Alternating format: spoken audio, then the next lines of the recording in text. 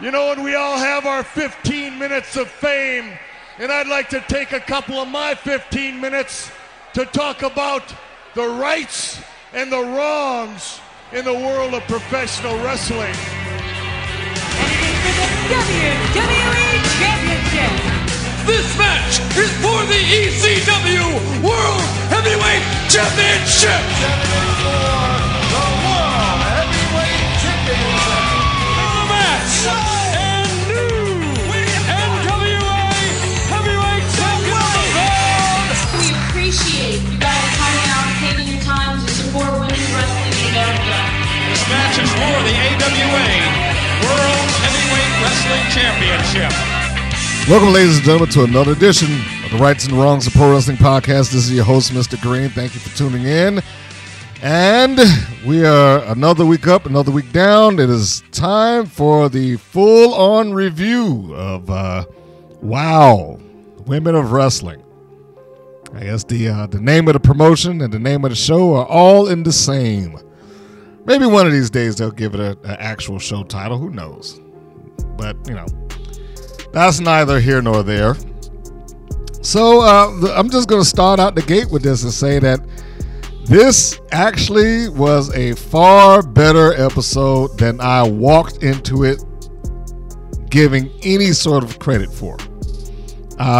This was somewhat surprising to me, although the reasons why I guess I shouldn't be surprised with. But before we go into that, if you haven't done it, and if you are here, please follow, like, subscribe. You know, do the normal supporting things that we all ask you to do when we are these platforms.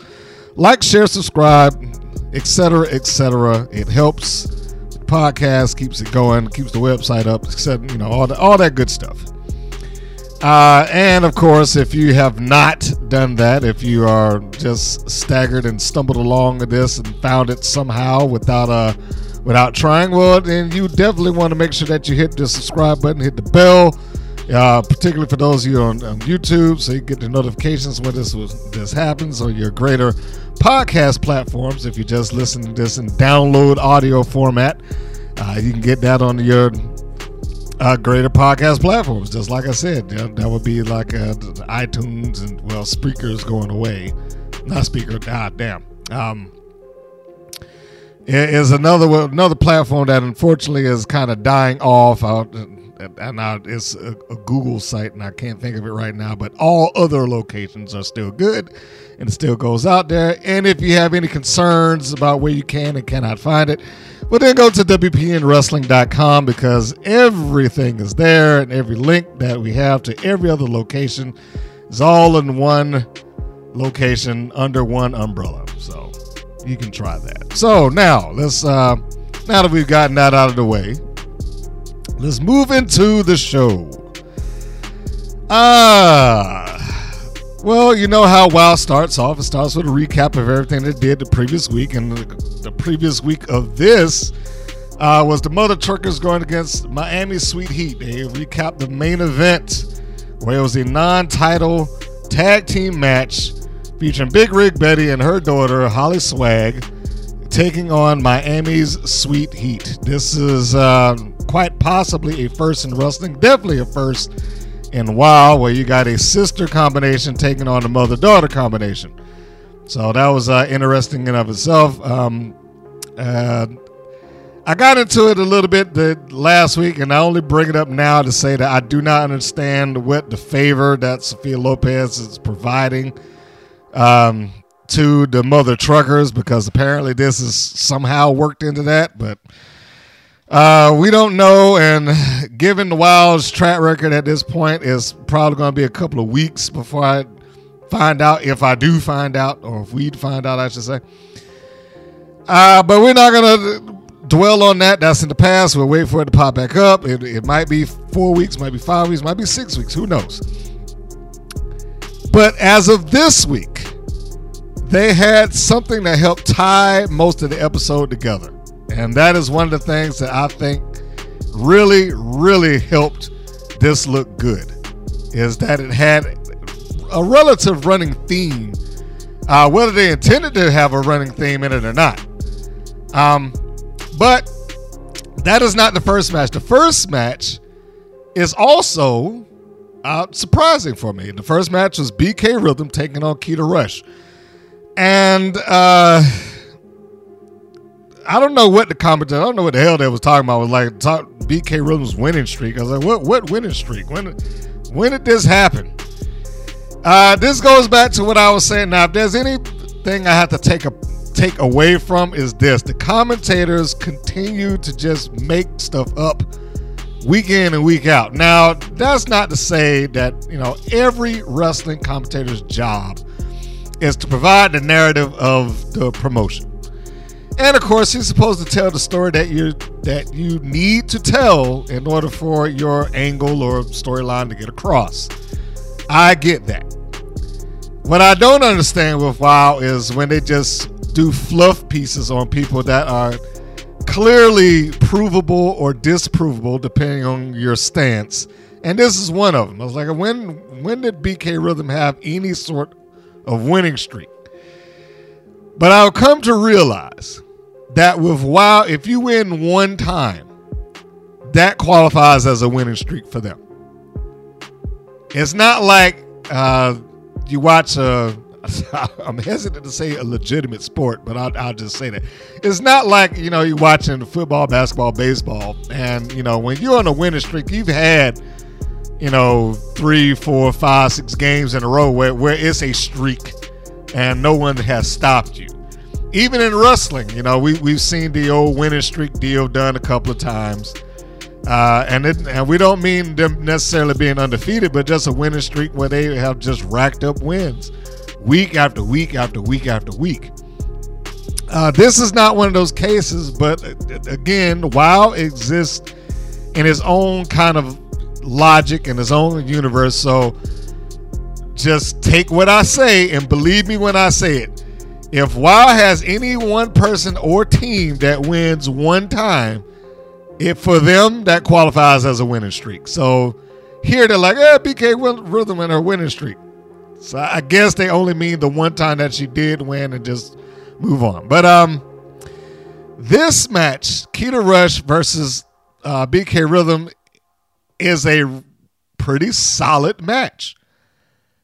I have absolutely no criticism or complaint or anything like that, particularly given that Rush, she's been in wrestling longer than BK Rhythm, but I don't think she's had as many matches as BK Rhythm. Largely due to the fact that on the independents, she still takes bookings whether WoW was operating or not. Rush doesn't necessarily do that, but she does operate a self-defense facility, and she trains in MMA, and it was on full display here in this match. Her locking up with BK Rhythm, her manipulating her body, her moving around from the arm bar. Just the way that Rush was able to just float through and one submission to the other. I enjoyed this. It was a short match, but all the matches are short. But I enjoyed this. I enjoyed seeing what Keita Rush was able to do. I enjoyed to see what BK Rhythm was able to do with her. It was, to use a line that Larry Zbyszko used to utilize quite a bit in his commentary. He called wrestling a human game of chess. This, for WoW, is maybe the closest that you might get to that human game of chess, the move and counter move, even though it wasn't necessarily that kind of match. This was a Keita Rush showcase. That's all this was. This is the best way I could put it. This was a Keita Rush showcase. She wasn't dominating necessarily, but she was all over BK Rhythm, more or less from start to finish. And Rhythm did a really good job with her of helping her look good. And almost everything they did here was really, really well executed. One of the things I really enjoyed, getting away from what Rush did at the beginning, where she kind of ties Rhythm up and rolls her through and all that stuff. There's a point in the match where Rhythm sends Rush into the ropes and she catches her almost like a hip toss into a suplex. I mean, it was so smooth. The end of the match, because I'll just say, if you're interested in it, you should probably just go to their YouTube channel and check it out. It's not long at all. The match probably is all of like 4 minutes. If there's anything that I would say that works against WoW in the regard of how good or bad that match could have been, it's something like that. And that it's almost always within the same time frame. Doesn't go underneath it, or very rarely goes underneath it. It definitely doesn't exceed it. It is, you're dealing with about a 4 minute minimum, and possibly 8 to 10 minutes at its height. So the matches are usually pretty short. So they had to work in and squeeze in quite a bit of things in there, to give you a reasonable match. But BK Rhythm and Keita Rush did just that. I do not want to sit here and be like, oh yeah, that's all BK Rhythm that made that happen because she's a wrestler. No, I think Keita Rush held her end of the bargain up here. She did just fine. So now after the hip tosser to like the suplex hybrid that I just told you about, which I thought again was very smooth by Rhythm, she tries to apply an arm bar to Rush on the mat. Looks like she's in control, like I got her, and not really taking her lightly, or I should say she is taking her lightly. But then Rush rolls through the armbar and pins her in like this cradle move and scores the win. A win out of nowhere for Keita Rush. First off, it's a rarity that she wins. But she gets out of the ring and she's celebrating, she's cheering, and the crowd, I don't know whether they actually have somebody out there saying, all right, applaud, applaud, applaud. But everybody was into it. And it looked like the way it was presented, it came off like, oh my gosh, she just broke her losing streak or something like that. That's how it looked. And they treated it like she broke some sort of losing streak. The only thing that I would add to that is I wish that they actually had, and I'm not saying I want to see Keita Rush lose, but I wish that it actually had an acknowledged losing streak so that moment would have actually meant more. It meant something just in a cold match, theoretically. Because, again, we don't know if somebody's not just standing out there like, all right, guys, now hit the thunderclappers and applaud. But assuming that they do not. Now, I seen one episode where there was somebody out there where he, doing the old TV thing. All right, now's your time to clap. Now, stand up, applaud, do this, that, and the other. This would have been a lot better had there been some sort of build to it. That's pretty much where that should have been. But good match. Short match, but a good match. The next segment is a video package on Sophia Lopez talking her up as if she was the best manager in WoW. Now, I like Sophia Lopez. Not sure how she could be presented as the best manager in WoW when she's had a running losing streak with her clients, and there's no championship goals. So I'm not sure how she's supposed to be the best man, and that is what the segment says. She's the best manager in the WoW. Don't get it. I do not get it. Again, they go right into doing this fluff job. David McClain says Los Banditas has been on a winning streak. What winning streak? They've literally lost from the moment that Sophia Lopez cut a promo on them. I mean, I should cut a promo for them. The second that they had that segment, they went and lost. But WoW is treating this like this is the debut of Los Banditas. I don't know why. We've seen them on this show a couple of times already. But this is how it's kind of presented. It's presented like Sophia Lopez just found it, and now we're debuting them for the first time on Wild TV. I didn't understand that, and it just continues to make me lose faith in the announcers. Around that, if we get around the announcements, if we get around the announcers, this is good. They've always been able to put together a good video package. They fluff it up a lot. They say a lot of things that aren't necessarily true.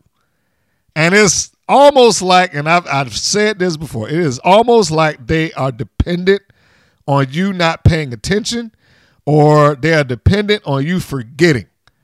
But this is what they do. They fluff it up. And so is the narrative here is that they have been on this winning streak, the Banditas, and now they're coming back for, whatever. This looks good, but they don't talk about anything specific, like they're going for this or they're doing that. And the reason that they're here is because of this thing, or, their restart.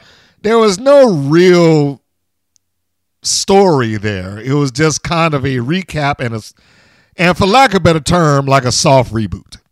That's pretty much where we got from that. One thing I forgot to bring up for the previous match is that Dave McClain talked about BK Rhythm being from Texas, despite the fact that she's being announced from New Orleans. And they've talked about it being from New Orleans a couple of times. That another little knock against them, the commentating, just saying things just for the sake of saying things, and this is another example of that. It's counterproductive to what everything else has been said or what they've done. But that's wow. So we'll move on. I guess if he wants BK Rhythm to be in Texas, she'll be in Texas, but don't have your announcers say that she's from New Orleans if you're going to follow right behind that less than 30 seconds later talking about she's from Texas. That is absurd. So the next segment is the next match. That is Las Banditas with Sophia Lopez taking on Chantella Cella and Foxy Fierce. The Dancing Fools. That is not their official name, by the way. I just say that because that seems to be the only real characteristic that Chantella Cella and Foxy Fierce have, is that they smile and dance a lot. They don't really cut promos, and they don't really engage in backstage vignettes, and they don't really have any angle, and they don't really have any stories. So it is the singular thing that I can point at and be like, yeah, they do that. They smile and they dance.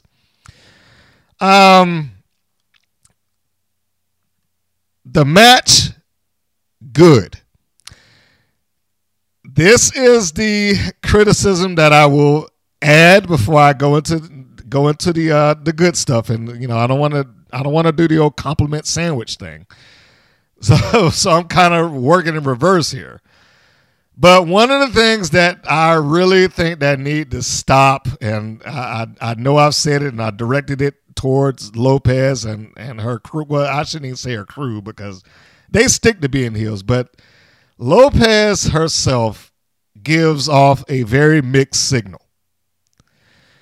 Every time she comes out, let's look at how she presents herself. First off, and this is not to be, materialistic or anything like that, but you cannot discount how someone looks when they come on the screen. Wrestling, I know they don't want to believe, or some people don't, but it is a very cosmetic business. And it has been a very cosmetic business since the 80s. You don't really see a lot of what I grew up with. Well, you had people who could be in the wrestling business and not be in shape at all back in them days. You had guys like King Kong Bundy and George Animal Steel and Big John Studd. As long as they had something, a gimmick, a thing, they're bigger than everybody else. He's a hairier dude than everybody else. He's wider than everybody else. and you could work, you could probably get your job in there. But as the years have gone on, almost everybody that comes on wrestling, and I say almost because you always have a few exceptions to the rule. Almost everybody that comes in wrestling now, particularly a big platform like that, they have them look very cosmetic. What's the point of that? Sophia Lopez is a very cosmetically pleasing woman. She's very easy on the eyes. So it's easy to get people to cheer her when she comes out well dressed, well manicured. She has a lovely smile, and she comes out and she somewhat caters to the kids. She's smiling at them. She's shaking hands. She's not doing anything that would lead you to believe that this is a heel. Again, very mixed signal. Very mixed signal. That should stop or it should go somewhere. But given that it's been months worth of this, I mean, we're coming up on a year worth of WOW being rebooted and brought back to TV. Given that it's been that long and there's been absolutely zero sign that they were trying to do anything with this or go anywhere with it or progress any sort of thing as it related to Sophia Lopez, I'm just going to say that what she's doing, and I love her to death, but that is just a worthless thing that she does. If she's going to be a heel, she needs to be a heel. If she's going to be disingenuous and smile, but then, be a heel on the slide, then that needs to be evident. But this coming out, shaking hands with the kids, and then turning around to being a heel a minute later, that probably should stop. Because even her clients do not come out doing the same thing. When they come out as absolute heels. So they need to, or more specifically, whoever is putting this match together, whether they're allowing her to go out and do what she does on her own, or whoever is saying, go out there and do this, that, and the third, you probably need to say, hey, throttle that back or be more heelish in what you're doing, because we do want, you're a bad guy here, to put it in simple terms. You're a bad guy. And you should not be one of these kids to applaud you or cheer you or be confused about who is good and who's bad here. Just stick to being a heel. So that's the one thing. And then she comes out and she does the whole big ring introduction for her team. And she does a good job, but again, it's very babyfacious the way she does it. Now, the team in and of itself, Sanchez and Rivera, good look.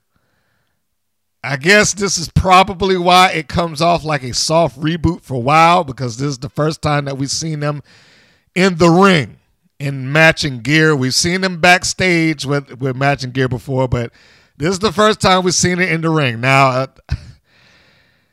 I honestly think that the segment they did a couple of weeks ago where they were being introduced by Rivera, that probably should have been better served to use when they actually going to let them be in the ring together like that, opposed to them introducing the team and then turning around and having to explain why they look different in the ring, which is basically what they did that particular episode. Like, oh yeah, she left her costume at home or something stupid like that.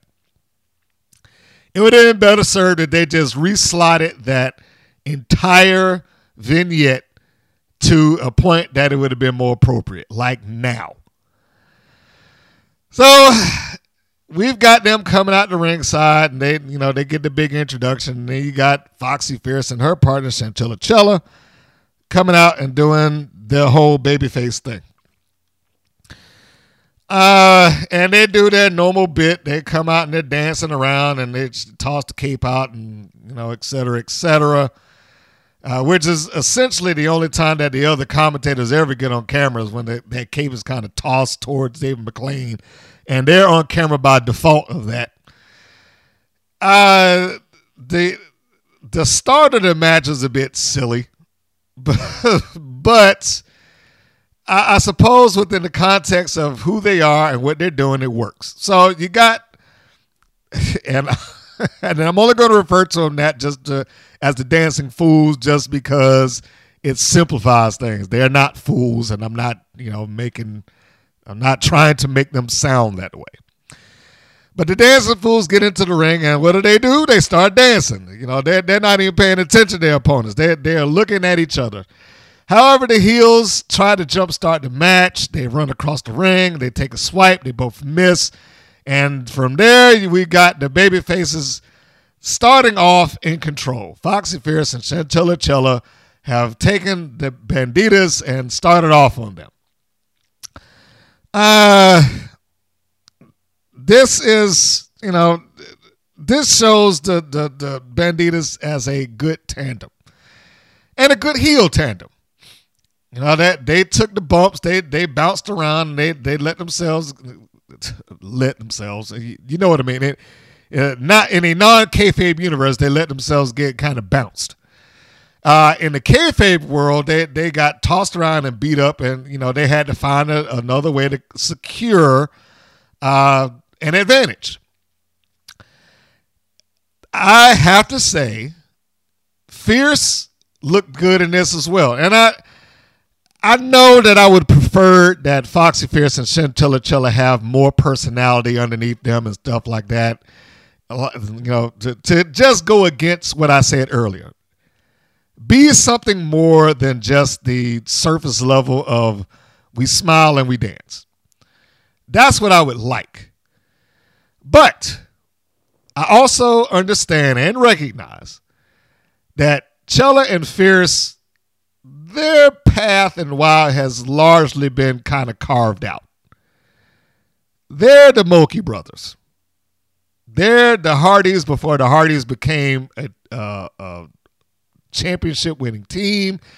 They're, any other team that has ever been in wrestling that their primary purpose is just to make the other ones look good. And give credit where credit is due. Fierce and Chella helped make Las Banditas look good. Fierce came in at one point, and I want to say that not Rivera, Sanchez. Sanchez was the legal person once they got past the hoo-ha that was at the beginning. And Fierce did a good job of maintaining control. At one point, she got her with a unique kind of split kick that put Sanchez down. And it required her partner, Rivera, to come in and make the save. Which, of course, causes Chella to come in like, hey, ref, what are you doing, Yolanda? And then he pushes her back. And so that's the point where the heels are able to get the advantage. And now we get to see some tandem offense by Las Banditas. I cannot knock or discount the effort that the team of Rivera and Sanchez did. They look good together. They did create some tandem offense. Wanted to snap Mare into a nice kind of seated clothesline on Foxy Fierce. They did a good job. Fierce and Chella did a good job. It looked, aside from the opening segment of them dancing around and completely not paying attention to their opponents, aside from that, I mean, and again, that was kind of a silly point, but it was within context of who they are, so it works. So I'm not saying that the dancing that they did at the beginning was out of place, and it's not like they weren't paying attention. They did the dance routine, and they still kept their eyes on their opponent and dropped down. Now, this is where Lopez starts to bring out her heel spot because they get Fierce in a position where she's leaned out towards the heel side, and Lopez is grabbing her hair and holding her so that her clients can kick her in the head and stuff like that. It goes back to me saying Lopez should, if you're going to be a heel, stick to being a heel. She's done a good job of being a heel. Just do it from start to finish. So a lot of this match, Fierce is fighting from underneath. She's trying to get out of, being double teamed. She's trying to get out of the corner. She's trying to get out from, the punishment that Los Banditas is doing. And the Banditas are fully in charge. They have another kind of tandem maneuver, a monkey flip into a senton. This is a showcase for the heels. And more importantly than that, and this is what helps this entire episode, is that it's a showcase for Lopez. Lopez became the glue that held this episode together and gave it purpose. Her having her clients there and through half of this show helped give the show overall purpose. So let's get back to the match. After Foxy Fierce makes her tag and we get Chantel Cella back into the ring, she does the old cleanup act. The babyface comes in, House of Fire, and she's taking care of both of them. And she's doing a fair job of keeping both Rivera and Sanchez in place until, that is, Rivera's able to cut her off with a spine buster. That spine buster leads to Fierce running back into the ring and I guess trying to even up the odds, but that only gets her in trouble because Sanchez takes her down. But it does provide enough of time because Rivera gets put out. That gives Sanchez enough time to recover and then put Fierce out of the ring. Cella gets back up and she does a wonderful it's like a little roundhouse kick where she's trying to nail it. She tries to get Sanchez in something, but Sanchez is able to get out of it and duck the kick. Once she ducks the kick, then she just pops Cella. I hate that name. I know I say it all the time, but I still hate that name. She pops Cella with a downward spiral. And then not a downward spiral, flatliner, and scores the win. There you go, clean as a whistle.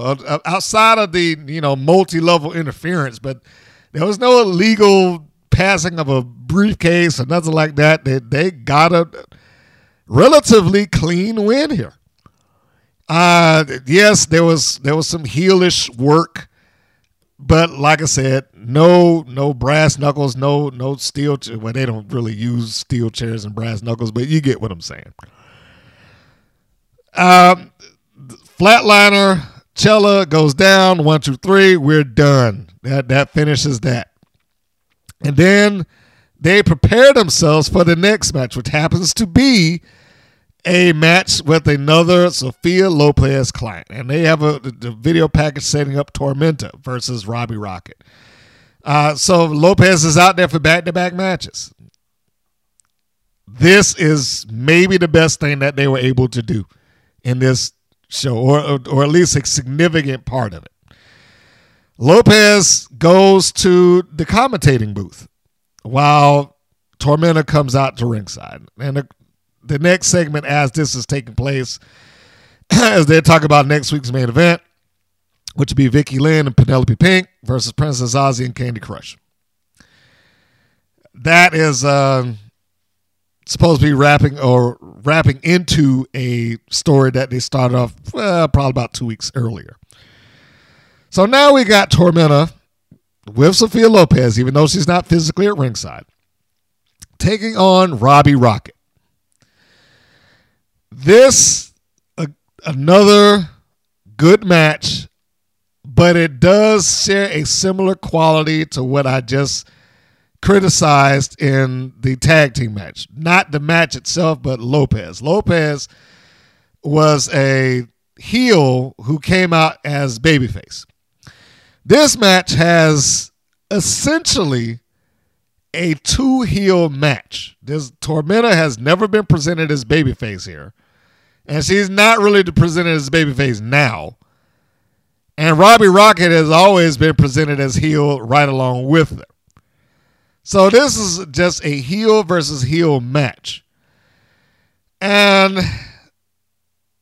I don't know what they were trying to get out of that. I mean, it's almost like Tormenta became the de facto babyface because even though Lopez is there, Lopez was not at ringside to assist or toss or something or distract or do any of the normal heel-based things.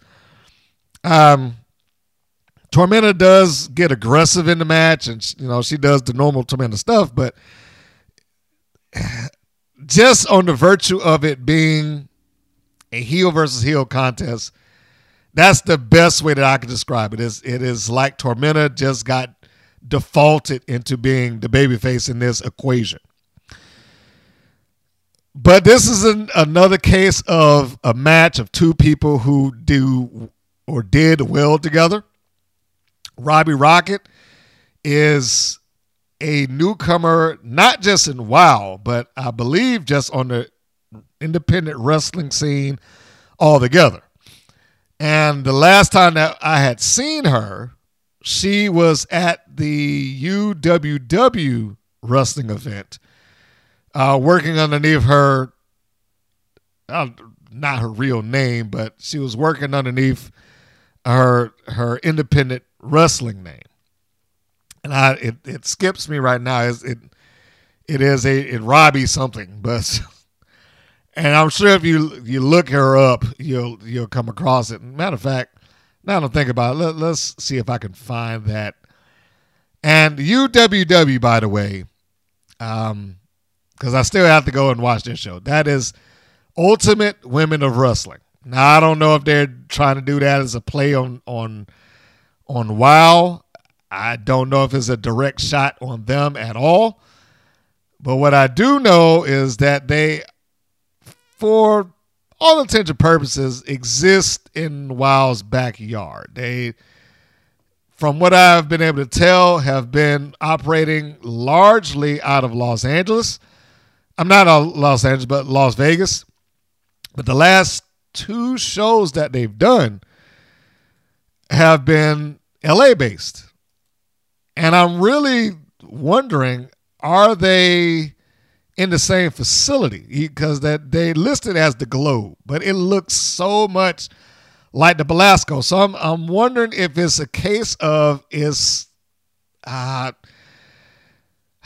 the name of the Monday Night Raw used to go to is right around the corner from Madison Square Garden, and now I have completely drawn a blank. I completely drew a blank with that. Now I have to look. I have to look it up. Let's see where this thing was. Let's take a look here. Last ECW show. We'll go with that. In 2001. That'll help me. The Hammerstein Ballroom. That's it. Okay. So that's what I meant. The Hammerstein Ballroom has a couple of different rooms. And it is the same location, but it went under something else when Raw was there opposed to ECW. So that's what I'm wondering is this a case of the Globe and the Belasco are the same location, but they're different facilities within that location? Did that make sense? That's what I'm kind of getting the feeling for. And please, if any of you ever look it up or you get the show, look at it and just, give me your thoughts, man. Let me know. Do you think that this is the same place? Because they look very much like. The only thing that I would say that looks relatively different is that the lighting is super dark with the UWW. And that's probably the best thing that you can say for WOW as it compares to UWW is that they're visually, they probably look a little better. Although I don't have a problem with the wrestling promotion looking a bit gritty. And that is one thing that I can say. They look gritty. They look a lot more gritty than WoW does. WoW looks very, very clean.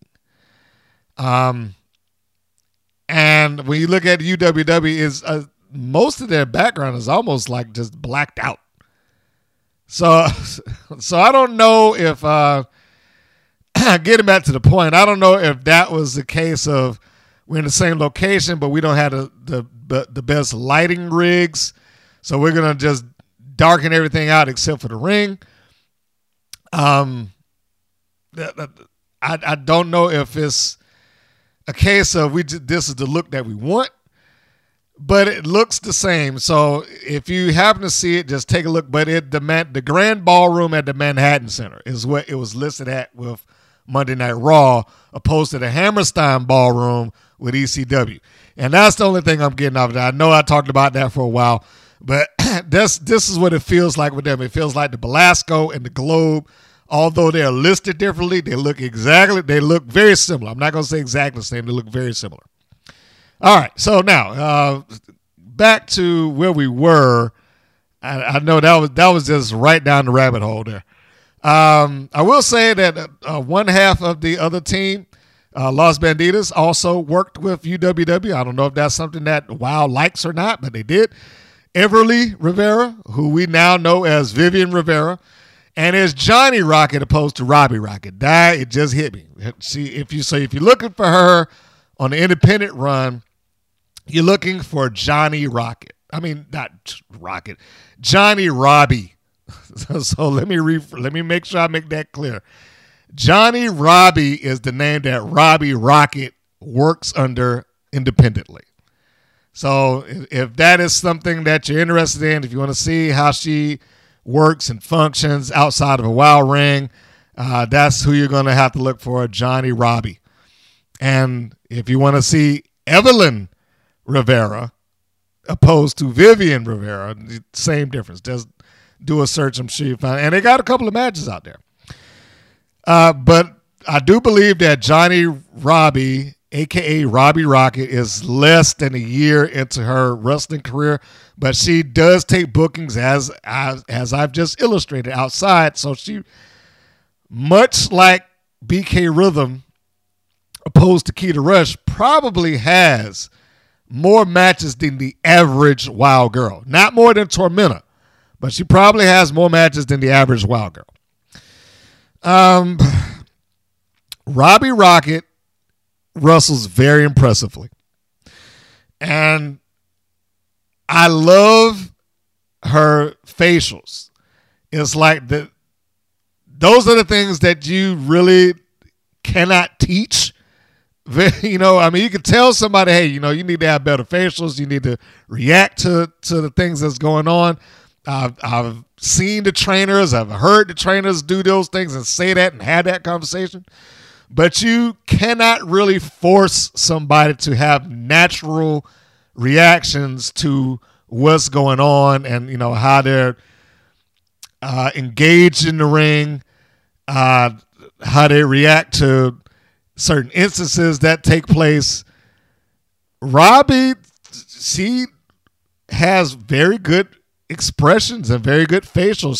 She delivers everything that I feel like she should be doing. Like when she looks upset, there's a reason. When she look like she's like, look, I almost had you. I mean, she is at a point where I feel like she could tell a story with her body language and her facial expressions. She also, despite the fact that she's a heel, and I don't agree with the heel versus heel thing just for the sake of having a heel versus heel match. But she probably was one of the better opponents that they could have given Tormenta to get in the ring, take the stuff that she's taking, and look good doing it. And, you know, really help make Tormenta look well in this match. You got to remember, Tormenta has not had a win since she's been in WoW. This it felt very much like the same thing I said with Los Bandidos. It felt almost like a soft reboot. Despite the fact that Tormenta had been there a while, and she's had a couple of matches, and she's been in the main event, and she's challenged for the championship, and all that good stuff, she has not had a good track record. Neither has Sophia Lopez.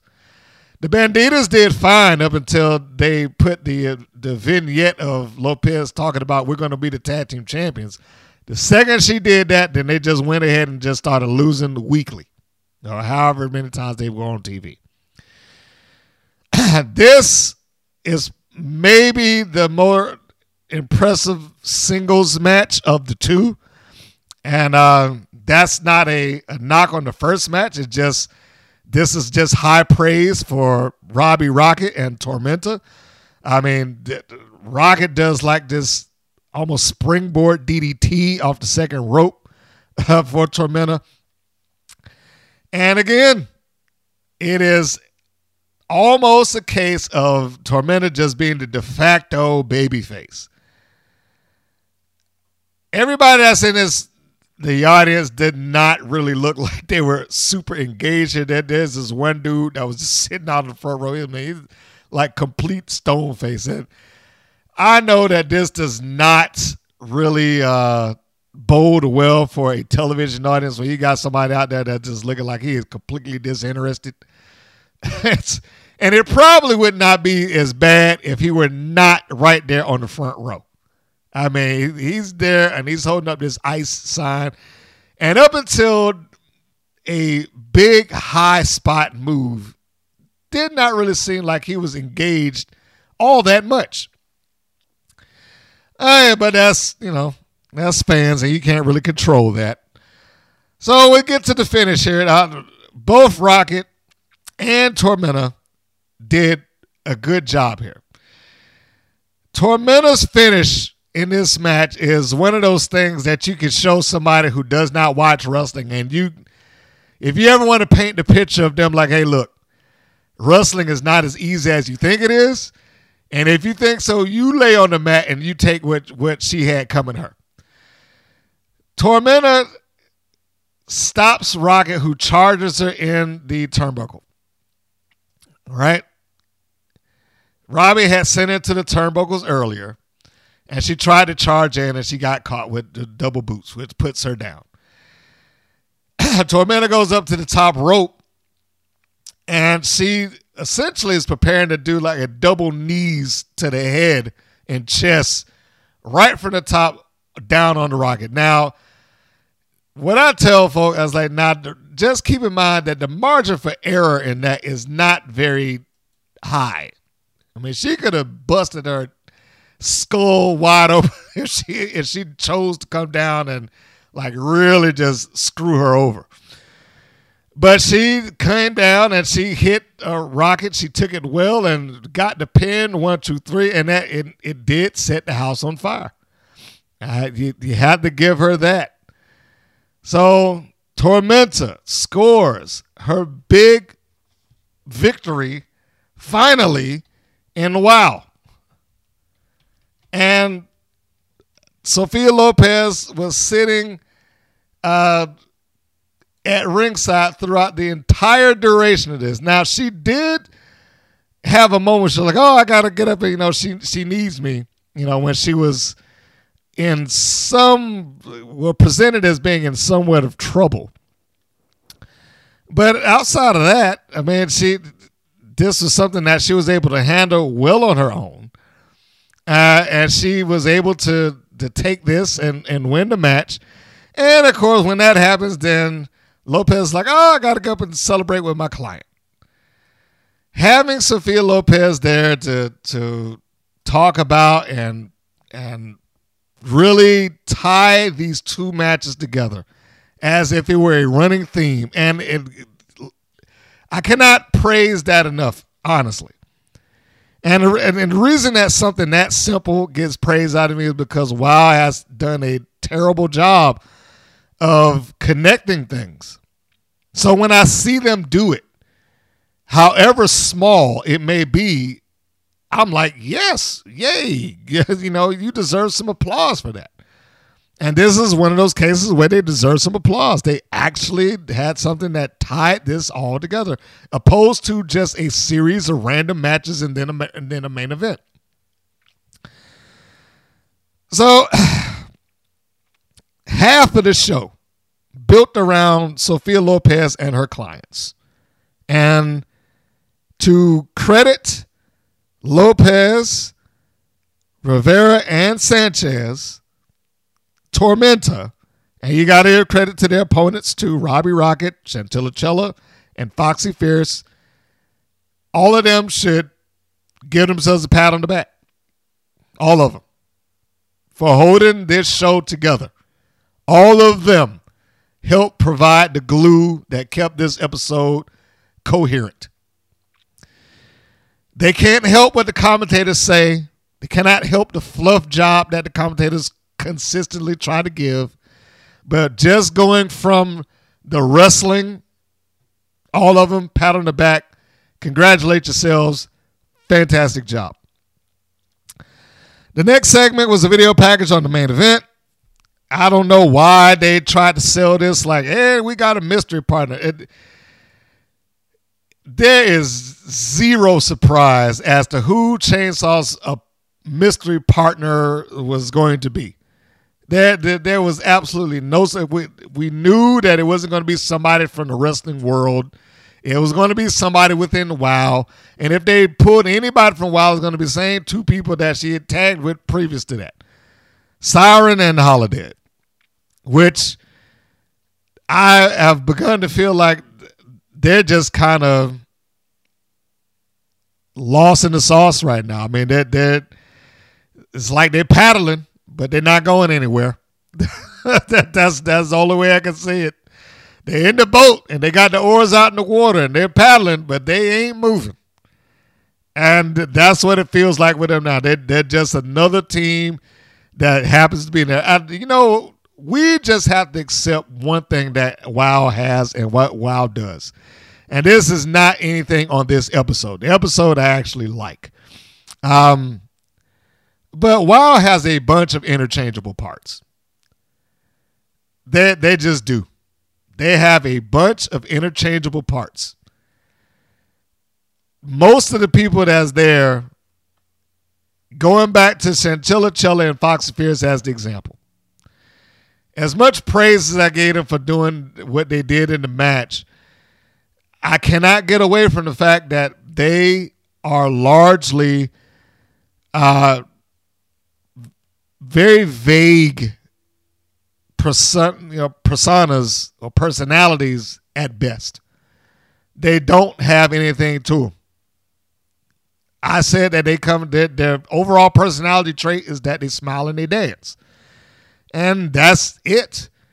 You could have put any other two people in that match and it would have been, I'm not saying physically wise, but just in terms of the presentation on screen. Like, oh my goodness, because they would do the same thing. The commentators would say the exact same thing. If I pulled Chantilla Chella and Foxy Fierce out and I stuck in Spring Break 24/7, let's say, they would do the same thing say the same thing about them that they said about these two. Oh man, what a great match this is going to be. Spring Break 24/7, what a winning streak they're on. Or they have spunk and they could pull this off. They say the same thing. Even when the team or the person that they're talking about has lost repeatedly, they will present them like they're just, on par with everybody else. Or this is a main event anywhere in the world, and all that jive that they talk about. And this is another one. Holiday and Siren have kind of devolved into being faces in the crowd. They're becoming interchangeable. Now, I don't know who they would pick to do it, but I would imagine they would just grab another pair of two people and stick a dark side gimmick on them and be like, all right, yeah, there you go. So there is no surprise here whatsoever. You knew that they were going to get two people that could mesh with her because it would require too much effort to get two people who didn't. and explain it. Even though I don't know why it would be that big of a problem, but you know. So the partners here, Chainsaw, Holiday, Siren, along with Angelica Dante. Surprise, surprise. I don't know why this was some sort of shock. Considering that this was her original tag team partners to begin with, and I don't know, they didn't even bring that up. Like, hey, you do know that they were a unit before, so why is this shocking now? This was no selling point. Normally when we do the old mystery partner thing, it's a selling point to try to get people engaged and to tune in like, oh, I wonder who it's going to be. But there was no selling point here. That's a down spot of the show or this episode.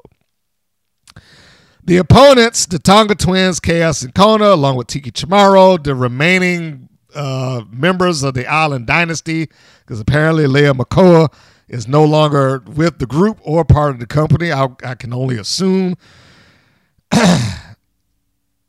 This is a showcase for Chamorro.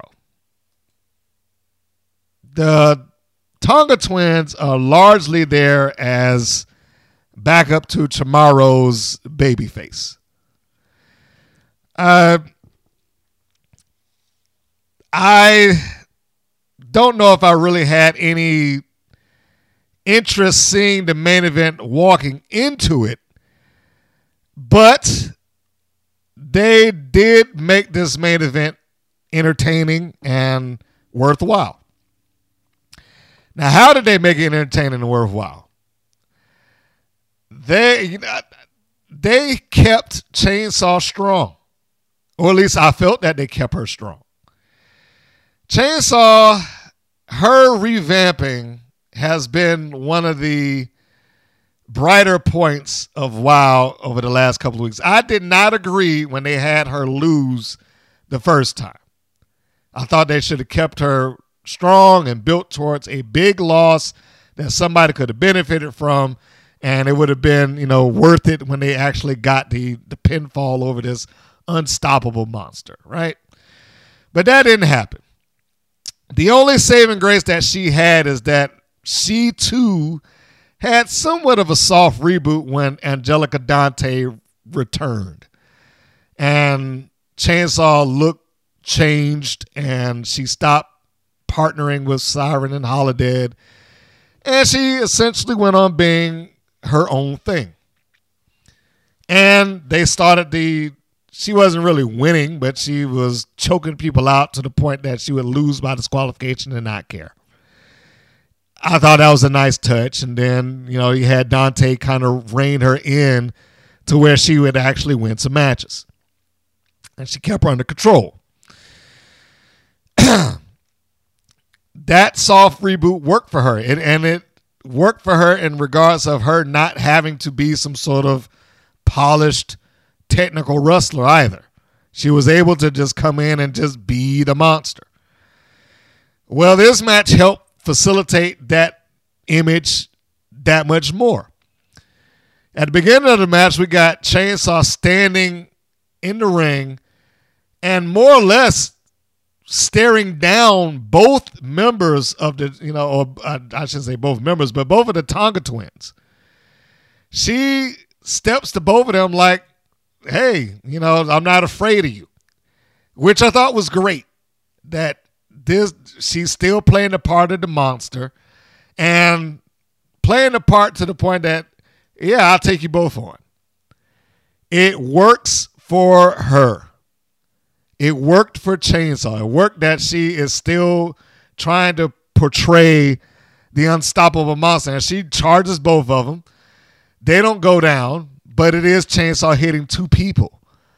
And it just made her look that much more like she's not intimidated. So the twins come back at her. And she takes the hit and she pretty much absorbs it. Smiles. Again, pushing the narrative that Chainsaw's this monster. and she is not going to back down, even from the twins, who are basically her size, just, one-on-one. And she's willing to take on them both. So that was, that's a big plus. After the twins try her, she tries to charge back in with a double clothesline. They duck underneath, give her a kick in the guts, toss her on the outside. Then they pick up Chamorro and they, take care of the two remaining heels in Holiday and Siren the Voodoo Doll. They toss her like she's a weapon, her being Chamorro, and then they kick her over to take both of the teams down. Both of the members down. Chainsaw gets back in, and she's like, I'm ready. Let's do this. And then Holiday tags herself in and says, hey, let me take her. So they again keep Chainsaw looking strong. Because Holiday decided to take that fight on, not Chainsaw, which I thought, good little touch there. And Chamorro sells the idea that Holiday is still scary, but she's in there and she's fighting. She's doing the underdog deal. She is maybe their best version of an underdog that they have on their show right now.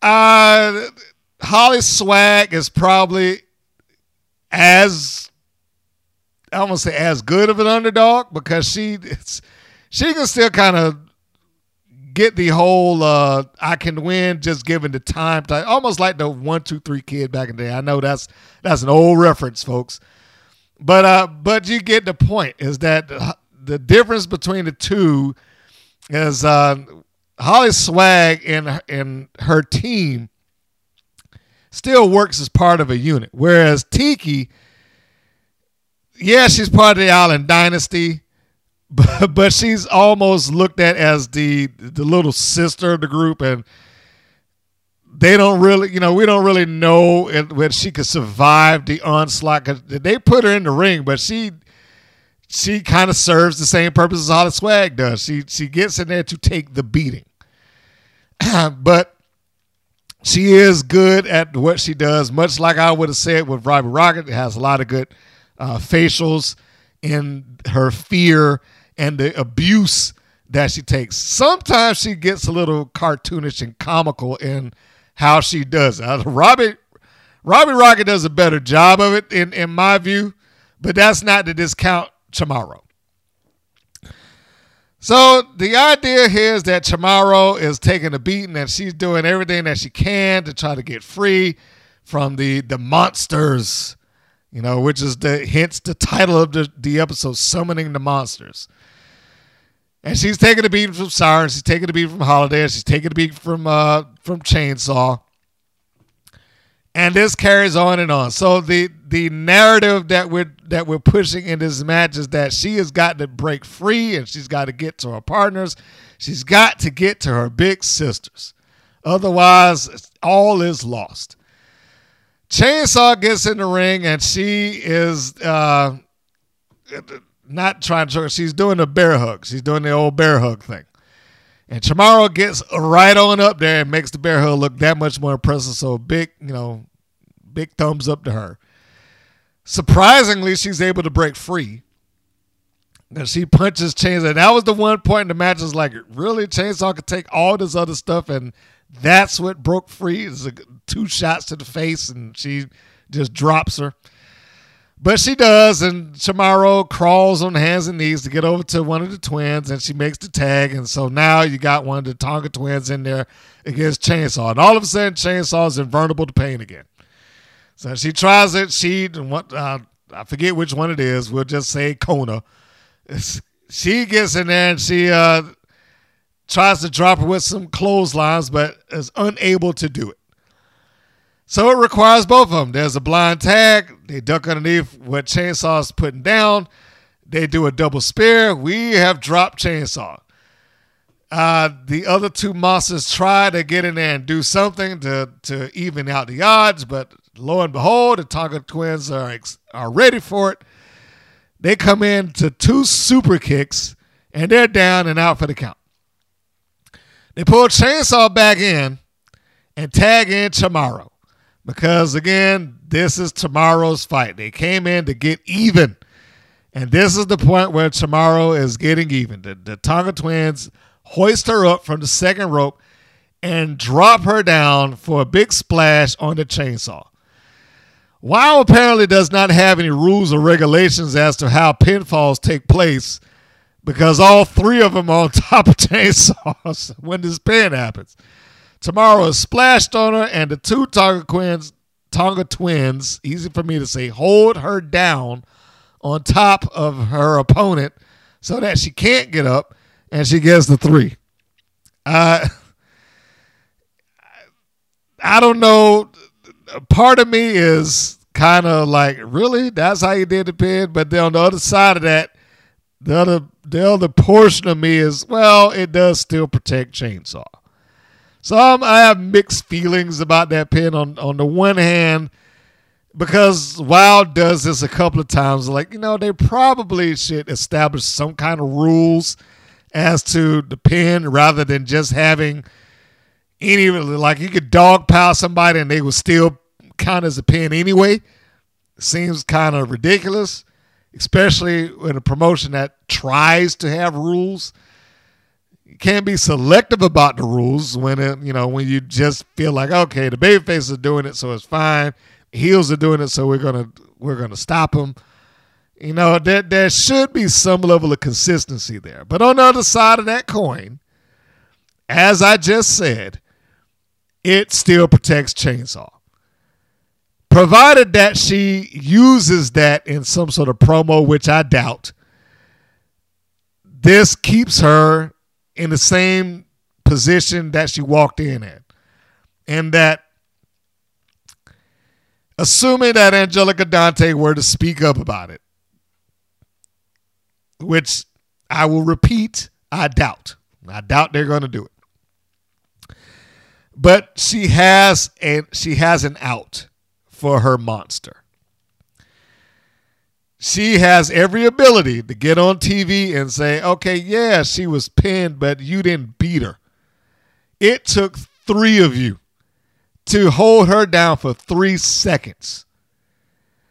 Of course, yeah, my monsters are, but none of you won. Nobody in this entire promotion, nobody on this entire roster wants to be in there with my monster one-on-one. Look what it took for someone to even get a pin on her.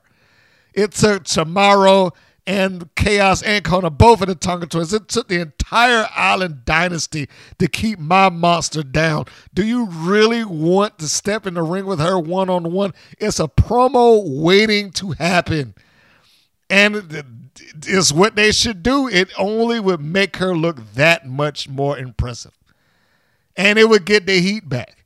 And then she'd go right back into beating people up and not losing. It gives a perfect excuse as to why you should still be afraid of within their universe. It gives it a perfect excuse as to why you should still be afraid of her. My only concern is that they will not ever use it.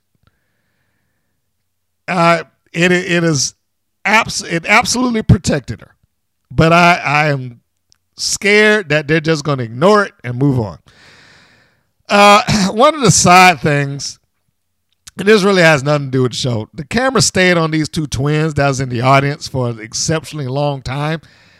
I don't know if WoW should do that, especially when they're 2 female twins, if they're not going to be part of the show at some point, because all it did is just, it raised questions with people that watch, like, is that a new tag team?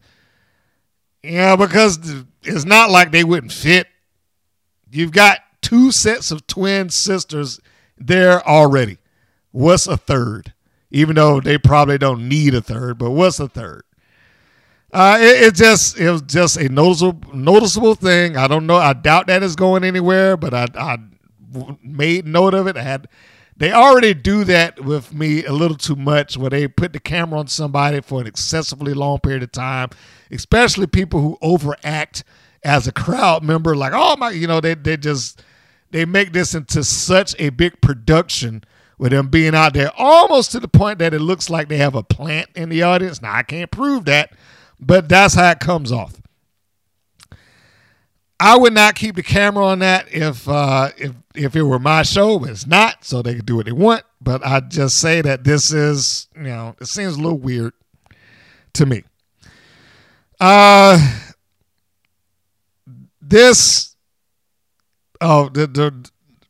Going through back to the entirety, so the BK Rhythm Key to Rush thing, this addresses a rematch, or that particular match addresses a rematch that they had probably over a month ago when Rush and BK Rhythm fought the first time, and BK Rhythm beat her. So, for them, it qualifies as some sort of feud. With WoW, streaks and feuds are at a minimum, a bare minimum, and I just have to accept that. Just like we all have to accept it. They are not operating off of normal wrestling time frame. They operate off a wild time frame, and in wild time frame, one match is enough. One other note that I feel like needs to be addressed, I talked about the commentators a couple of times, but I'm specifically going to say this about David McLane. He says a lot in his commentary and in vignettes and things like that without saying a thing. He has this unique ability to provide a lot of fluff to whatever that situation happens to be without pushing any narrative or storyline or angle forward at all. It's just, hey, guys, they're doing this, that. Oh, they're going to be outside playing basketball. Hey, you know what we need to do? We need to contact Genie Bus. So-and-so gave me a rose the other day, and he has a lot of just sidebar stories, and he has a lot of fluff that he does throughout the course of his entire commentary and does not say a thing.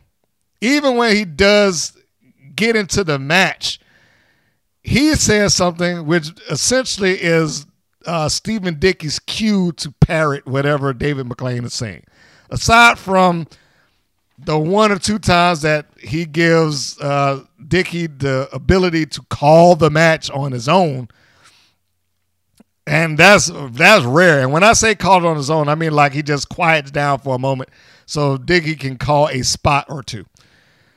But outside of that, it's just, hey guys, we're doing this, that, and the other, and blah blah blah blah blah. Doesn't go anywhere.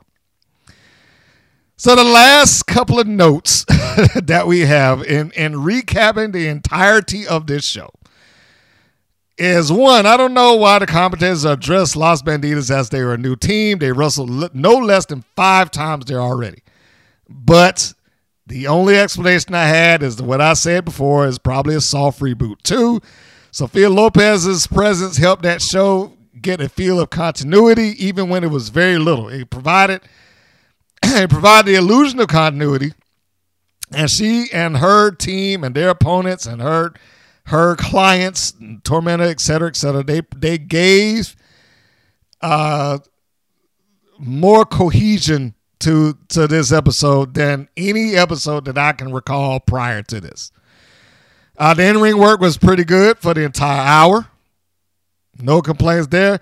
David McLane was not good as a commentator. Sorry to say it, but he just is not. And the worst part is that he dragged Stephen Dickey down. Since when David McLane has to provide fluff, Stephen Dickey has to provide fluff.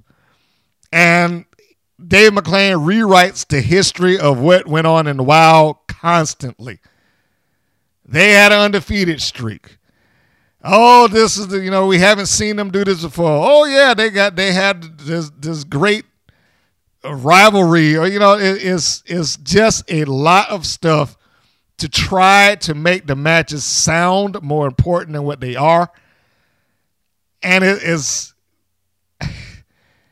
that's the only way I can really describe it. It is a lot of fluff. Yes, you got to go through Lana Starr has to approve you, or Vicky Lynn, you got to go through Vicky Lynn McCoy, Or the greatest manager in the world is Sophia Lopez, because look at all the stuff that she's accomplished. You know, it's a bunch of things that they talk about that largely cannot be backed up or proven. And him doing that only makes Stephen Dickey do it also. David McClain should leave that booth and let Stephen Dickey and AJ Mendez, who you hardly, I mean, she says stuff throughout the course, but nothing she says is, almost nothing is of any consequence. She is kind of the heel commentator, but not really. She sits and she does a fine job, but it just gets buried. It just gets buried underneath having David McClain there, because they have to shut up and let him do what he's doing. It's his show.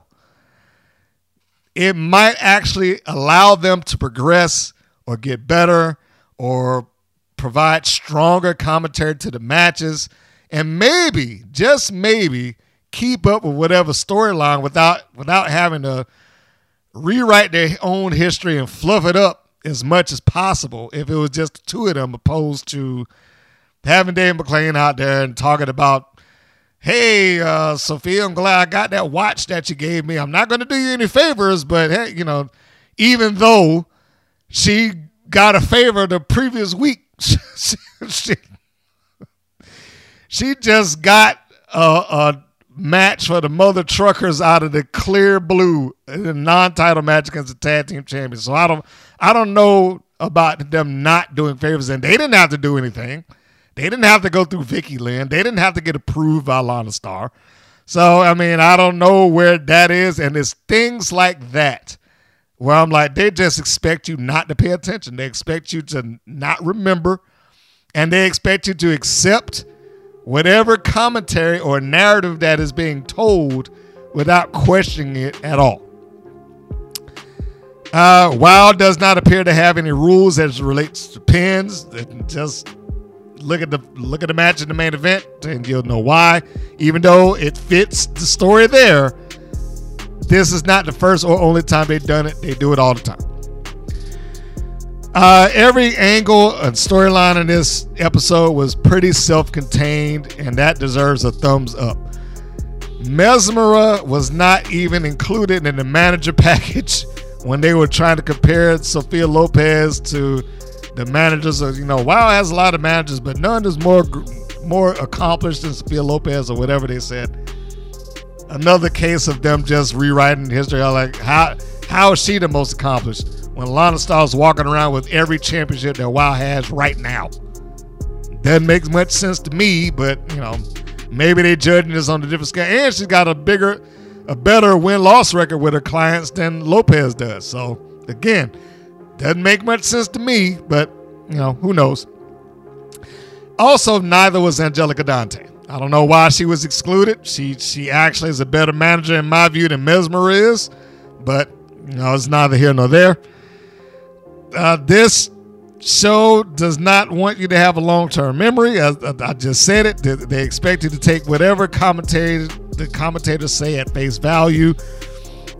And I question every week who this show was made for. Was it made for kids, or was it made for adults?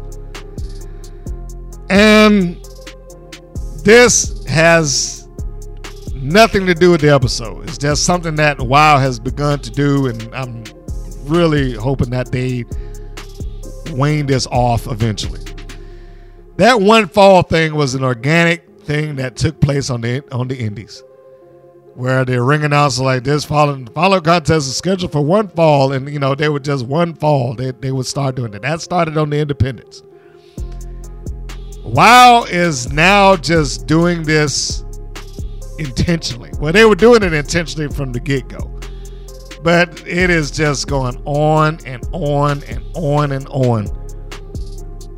And this isn't necessary. It just isn't. You don't have to try to encourage the fans there to duplicate what wrestling fans elsewhere do. I mean, it would be like somebody out there telling the audience, okay, now say this is awesome. Those things just happened in the wrestling world. It wasn't like somebody was trying to get them to chant these things for the benefit of their show. It just took place. It's like when Sting came back in TNA all those years ago. It's been over 20 years now. I think it was 2002 when he returned, and he had his first match on pay-per-view, and nobody was really expecting to get what he was doing, and they went into "This is awesome." I mean, not this. They did do that, but it was like, "You still got it." It's the chant that I meant to bring up. The "You still got it" chant. But it was an organic thing. It just happened. Now, it translated itself later on when Ricky Steamboat came back, and then it just kind of repeated. But they couldn't make that entire arena start chanting "You still got it." Somebody, it happened, and it just picked up. With WoW, they encouraged this. They just this following contest is scheduled for one fall. Then she holds the microphone up for them to repeat one fall. You don't need to do that week in and week out for every singles match that takes place. It is not necessary. It just isn't. And I really, really wish that's just a personal thing of mine. I just really wish that they kind of waned that off eventually. All in all, the show, top to bottom, is an enjoyable show. And surprisingly, I know for me, it gets a B. This was above average for WoW. It was an above average episode for WoW, and I if I had an applause button that I could hit and cue up the applause, I would do it.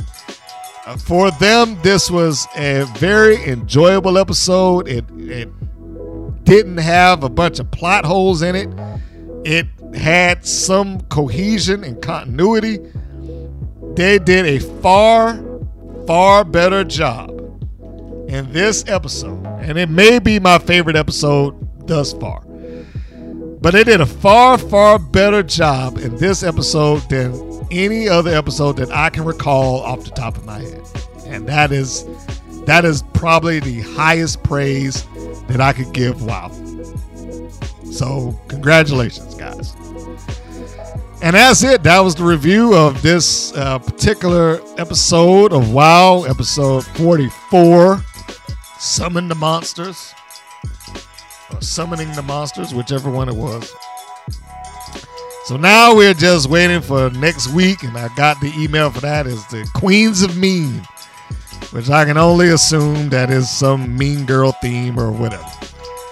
But we will find out when we get the chance to look at that one episode, and we'll see how well it went or didn't go. I sincerely hope that the momentum that is gained from this episode being as good as it was carries over to next week's episode, and that they are able to keep that alive. So, with that, I think it is a good point to close this thing out. Thank you for tuning in to this episode and every episode that you have caught. If you are so kind, hit the subscribe button, hit the bell so you get notifications. And if you're listening to this on any other platform, make sure you follow it and or like it so that you can get those notifications for when the audio drops. And if you have any questions of that, you can always go to the website, WPNWrestling.com. That will give you links to everything, whether that be the videos, and which I'll also run 24 hours a day on our channel. Our stream never goes off. There's wrestling on there, there's interviews on there, there's video games on there. So you can go on at any point, you can look at that. And who knows, maybe one of these days it'll expand and go elsewhere.